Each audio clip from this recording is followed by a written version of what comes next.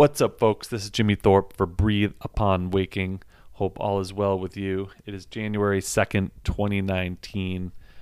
And yesterday, the first of the year, I started off by writing a little piece that I wanted to share with you here on the podcast.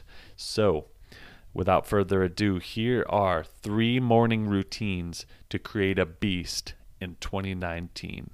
Hope you love this. Real simple. Perform these morning routines as often as possible, and you'll enter your day feeling like a beast, like nothing can hold you back, nothing can stop you. You'll emerge out of your cave feeling ready to crush what the world has to offer you. And you'll find that these routines transfer to discipline and vitality in other times of your day as well. Let's get to it. Number 1, breathe. The first thing you should do immediately upon waking is to take a deep cleansing breath. Use it to send a signal to the rest of your body that it's time to start moving again. Also use it as a moment to practice gratitude. You can choose to focus on a particular person in your life, being thankful for them or wishing them the best of days. Or you can simply focus on the incredible opportunity afforded to you in being able to wake up and confront another day.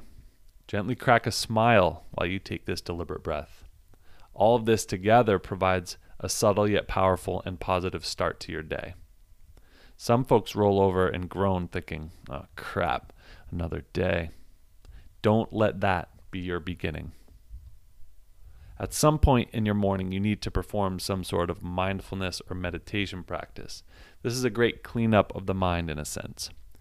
It helps to store away the stirring and swarming thoughts from yesterday into the correct files and folders. It also allows you to connect with your deeper purpose for the day. Just sit and breathe. No phone, no laptop yet. Just you and the breath. I like to start with some deep belly breathing, focusing my mind on the good oxygen coming in and the used up air going out. After that, I like to seep into letting the body breathe only as much as it needs. This is a quieter and calmer breath, but you're still able to focus on it. You can sometimes hear and or feel the heart here as well. Just pay attention to the body and the breath. When external thoughts come in, notice them and gently guide them away. You'll get better at that with time. Don't get frustrated early on with this part. It takes a lot of practice. Breathe upon waking. All right, number 2, drink. Before I actually get into my meditation practice, I down a good-sized glass of water. Immediately after waking, your body is dehydrated. It's gone somewhere around 8 hours without fluids. Don't go straight to the coffee, which is a diuretic and can dehydrate you even more. You can get to that after the water. I actually take my coffee while I sit for meditation. This may not work for some people as the caffeine may cause more stimulation, making it harder to only focus on that breath. It doesn't have that effect for me, so I combine the approximately 15 minutes of sitting with a nice warm cup. It's really something to look forward to, and if you need more me time, this is it. The elixir of life. I have this liquid concoction that I make in the morning. It's fierce and invigorating. I call it the elixir of life. Here are the ingredients. The juice from half of an organic lemon, a tablespoon of honey, preferably from your zip code, and a couple dashes of cinnamon. Stir all of this together in a tumbler glass and shoot it down in one gulp. This elixir is bitter and sweet and spicy all in one. It's so good, and it has many health benefits to boot. I usually take this soon after I'm done meditating. It has that let's go feel to it, so the timing has to be just right. Cold exposure. After you actually drink some liquids, you need to soak in some liquids, or at least get sprayed with some in the shower.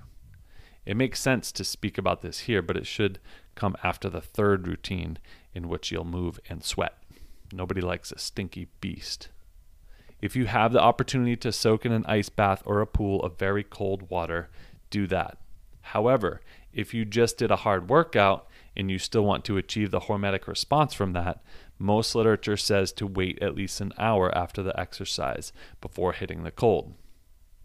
Another option, and this one doesn't mitigate that stress response that you want from exercise, at least not enough to outweigh the benefits, is to simply take a cold shower. Not just a little cold, icy. Get under that cold water for at least a couple minutes. Or what I like to do is the hot to cold contrast shower. After you're done with the shampoo, conditioner, and soap with some warm water, go as cold as possible and stay there for 20 seconds. Then go to hot water for 10 seconds. Go back and forth like this 10 times. That's 5 minutes. And you'll walk out of there feeling like an absolute beast. Between the elixir of life and this, you've now already had 2 invigorating experiences. And boy, is that good for the soul. On top of that, the hot to cold movement gets the blood vessels opening and closing. Therefore, this shower exercise has awesome benefits for your metabolism, your cardiovascular health, and it's great if you're trying to burn fat. While you're practicing the cold exposure, make sure to get the entire body cold. Don't forget the head. You can supposedly protect the functionality of your brain and the blood-brain barrier with this practice. Get some. All right, number 3, move. Early morning exercise has many health benefits, including keeping you in that fat-burning state, as well as giving your spirit a boost simply from the accomplishment. Whether you do some gentle yoga, take a walk in the sun, which is great in the morning for help with your circadian rhythm, swing some kettlebells, or get to the gym for an early morning powerlifting session, you'll be on your way to creating your beast of choice. If you are going to do that late afternoon hard workout, make sure to still do some sort of that lighter movement in the morning. When that is the case for me, I grab the foam roller after meditation and go right to the living room floor. I do some rolling, which helps with the recovery from yesterday's workout. And while I'm there on the floor, I'll do my static stretching, mostly on the legs and back, my needy spots. These 2 practices totally shape how I feel for the day and set me up nicely for a workout later on.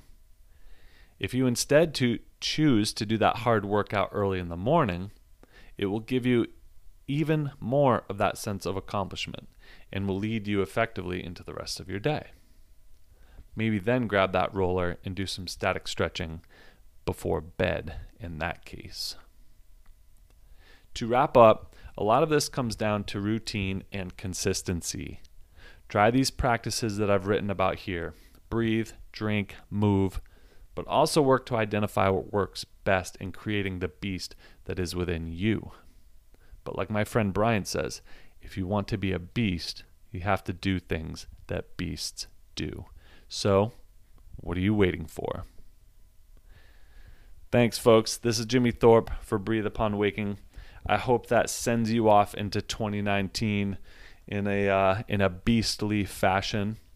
And I hope you can work on whatever resolutions or goals you have for this year by using some of these morning routines. They have really helped me get along. So hope you get something from it. I guess I'm going to sign off here. So the next time you wake up, don't forget to breathe.